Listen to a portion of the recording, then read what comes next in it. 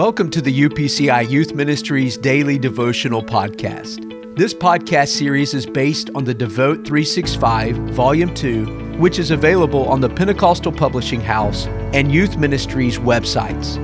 It is our desire at Youth Ministries to see you grow in your personal relationship with Jesus Christ through your daily time with Him. Remember, your daily devotion matters.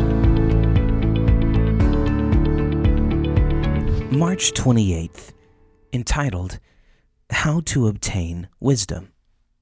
Today's scripture reading will be from Proverbs chapter 3, verses 13 through 18. Happy is the man who finds wisdom and the man who gains understanding. For her proceeds are better than the profits of silver, and her gain than fine gold. She is more precious than rubies, and all the things you may desire cannot compare with her. Length of days is in her right hand, in her left hand riches and honor.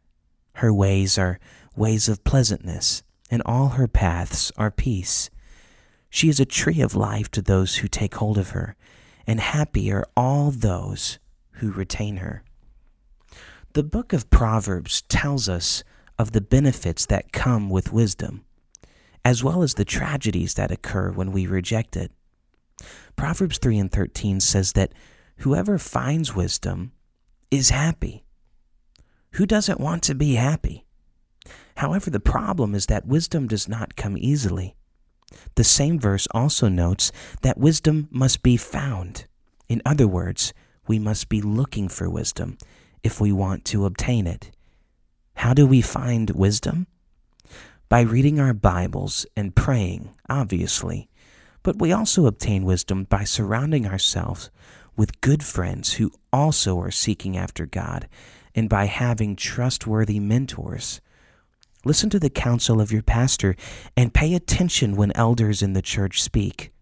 Much wisdom can be gleaned from them. We need to seek after wisdom each day and continually grow in wisdom. Make the decision today to seek after it. It is a solid investment in your future. Let's pray together. God, your word says that nothing I desire can compare with wisdom. Help me to desire and seek after wisdom. I want to make the right decisions in my life and for my future. Help me to be wise, Lord. In Jesus' name, amen. Thank you for setting aside time to invest in your relationship with Jesus Christ. Time spent with God and His Word is never time wasted. If you are using your Devote 365 Volume 2, be sure to take advantage of the journaling portion on each page. Also, don't forget to record your thoughts in the weekly recap portion. If you would like to purchase the Devote 365 Daily Devotional, click on the link in our podcast description to do so. Let us know if you are using this podcast by tagging us in your social media post with #Devote365. Thanks once again for joining us.